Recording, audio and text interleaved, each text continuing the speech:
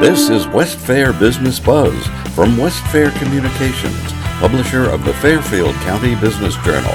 Here's your host, Phil Hall.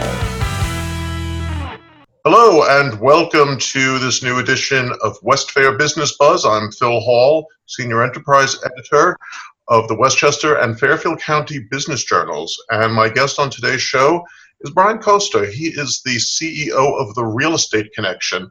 And Brian, we're going to be talking about residential real estate.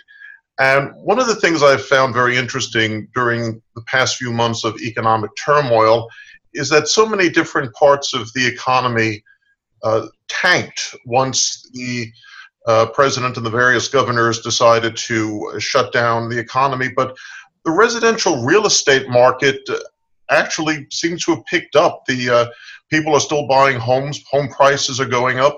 What is it about residential real estate that made it succeed where the rest of the economy did not? So I don't know, and thank you, Phil, for having me on, and thank you for all you do. So I don't know if you would call what, residential real estate, and I know what the numbers and the jobs claims have said, and we can go into that, and I know what the data has said, but I don't know if they would say that it went unscathed. Residential real estate is tremendously inefficient in the sense of that contracts, last 30, 60, 90 days. A lot of them have escrow deposits that are non-refundable.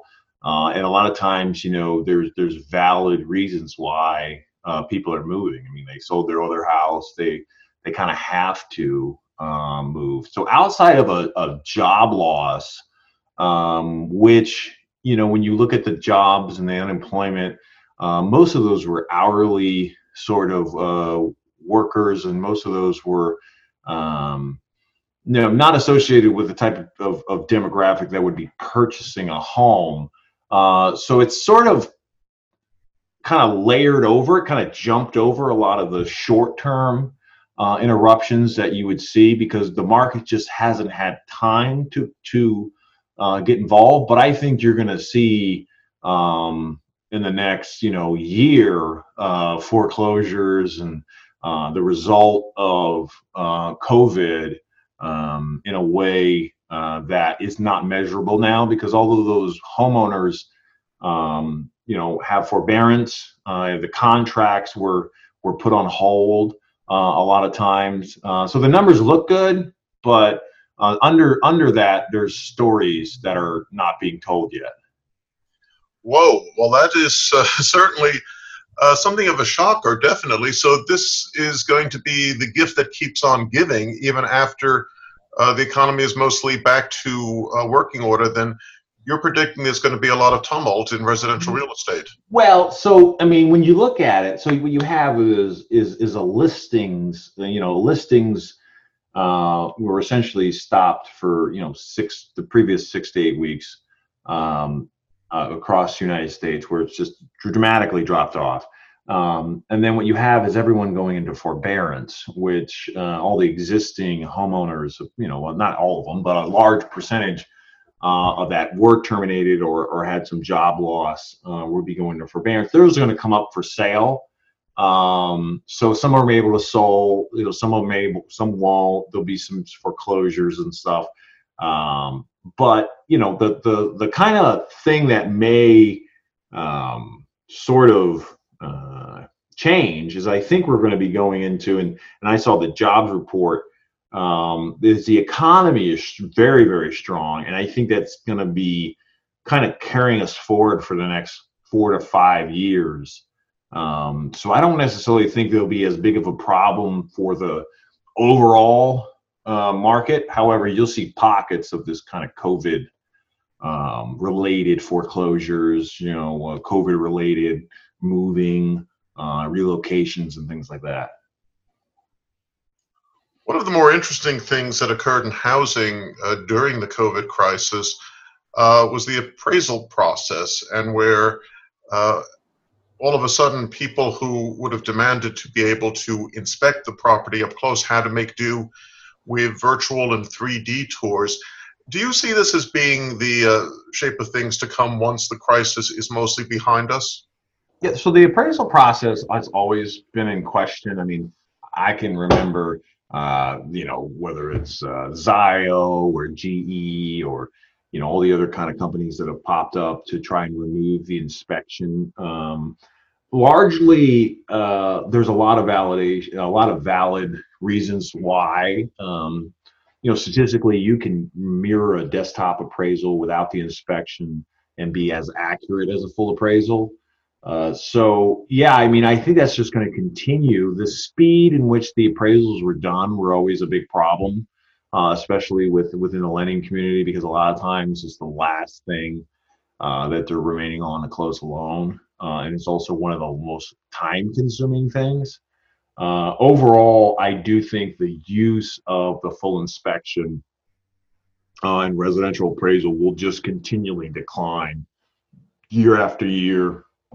And that industry has a whole host of problems, whether that's fees, whether that's compliance, payments, state compliance. There's all sort of problems facing that industry. I think appraisers are making do, but at the same time, the long-term trajectory is not that positive. What has your opinion been of how the federal regulators have approached housing-related issues during the COVID crisis? So I think it's on the residential side. I mean, I think the forbearance was appropriate.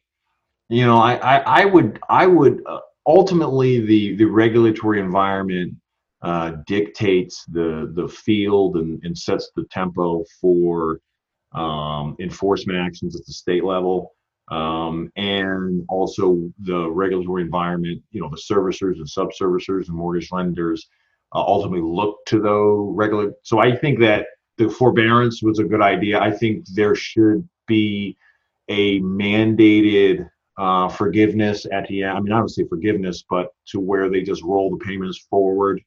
I think the negotiations about balloon payments and getting into that idea just caused a little confusion. I mean, at the end of the day, this COVID crisis is going to cost a lot of people a lot of money. So the focus on, making people whole immediately is, I think, unrealistic. And even to a certain extent, making people whole is unrealistic. I think making intelligent decisions to get back on track is what I would be focusing on. And so if I was in charge, I would just mandate, that, if they ask for forbearance, that it be, given at the end of the loan, that it be applied to the end of the payment, and that the adjustments be made to the payment. And that would just be standard across the board. So you could kind of separate the people who, really have a problem versus need to move, and also avoid the administrative aspect of, the loan modifications or, balloon payments or the confusion associated with that. But overall, I thought it was pretty good. One of the things I've noticed during the past weeks is that housing prices have not gone down. They continue to go up even despite the tumult that we have. At what point are they going to finally have to pay attention to the laws of gravity and start to descend? Well, so housing has always been, good question, by the way. So housing has always been regionalized. So it's not like you have one housing market. I know people talk about the housing market, but there's just really not one housing market. So there's hundreds of housing markets, and there's microcosms and micro ecosystems within that to support the market. So, but as a whole, you have a tremendous millennial population that's really driving the entire economy. I know Trump's taking a lot of credit for it, but it's really not him. The president, I don't think, has that much pull in the global economy as much as they like to tout. You have a tremendous motivated millennial population that is now starting to mature and adopting all of the tools, all the technology, all the infrastructure, all the entrepreneurialism that generation stands for. Looking at things a little uniquely. They understand the global economy. They understand outsourcing and working from home and using tools like Zoom and stuff. So I think the economy is doing well because of that. and not necessarily has anything to do with the president or anything to do with, and the housing market is largely going to skip a lot of these beats because of the population. I mean, if we had this happen 10 years ago, without the millennial population in place and the technologies that they've developed, like the Zoom and other things like that, this economy would be in a completely different scenario. So, my observation is with the housing market is just going to continue probably for the next 4 or 5 years as the millennial population sort of transitions from, having a student, postgraduate, first job. They go from their kind of learning years to their earning years, if that makes sense. And that transition right now is happening and started like 2 years ago, and now has kind of hit some steam. And that's going to carry us forward as a country, I think, for the next 3 to 5 years. And one more question about looking forward into the near future. How long can we stay at these historically low rates that have encouraged so many people to go into home ownership? So honestly, I think that there's going to be a new normal when it comes to the home ownership. I mean, Fannie and Freddie are essentially government agencies. They're a conservatorship, but at the same time, it's been for 10 years, right? They've kept interest rates low. Mortgage lending has always found a way to make loans. Like when you look back at the kind of savings and loan crisis and interest rates of 16%, and the whole thing put to a stop. I don't think you can't have that now. They find efficiencies in the market.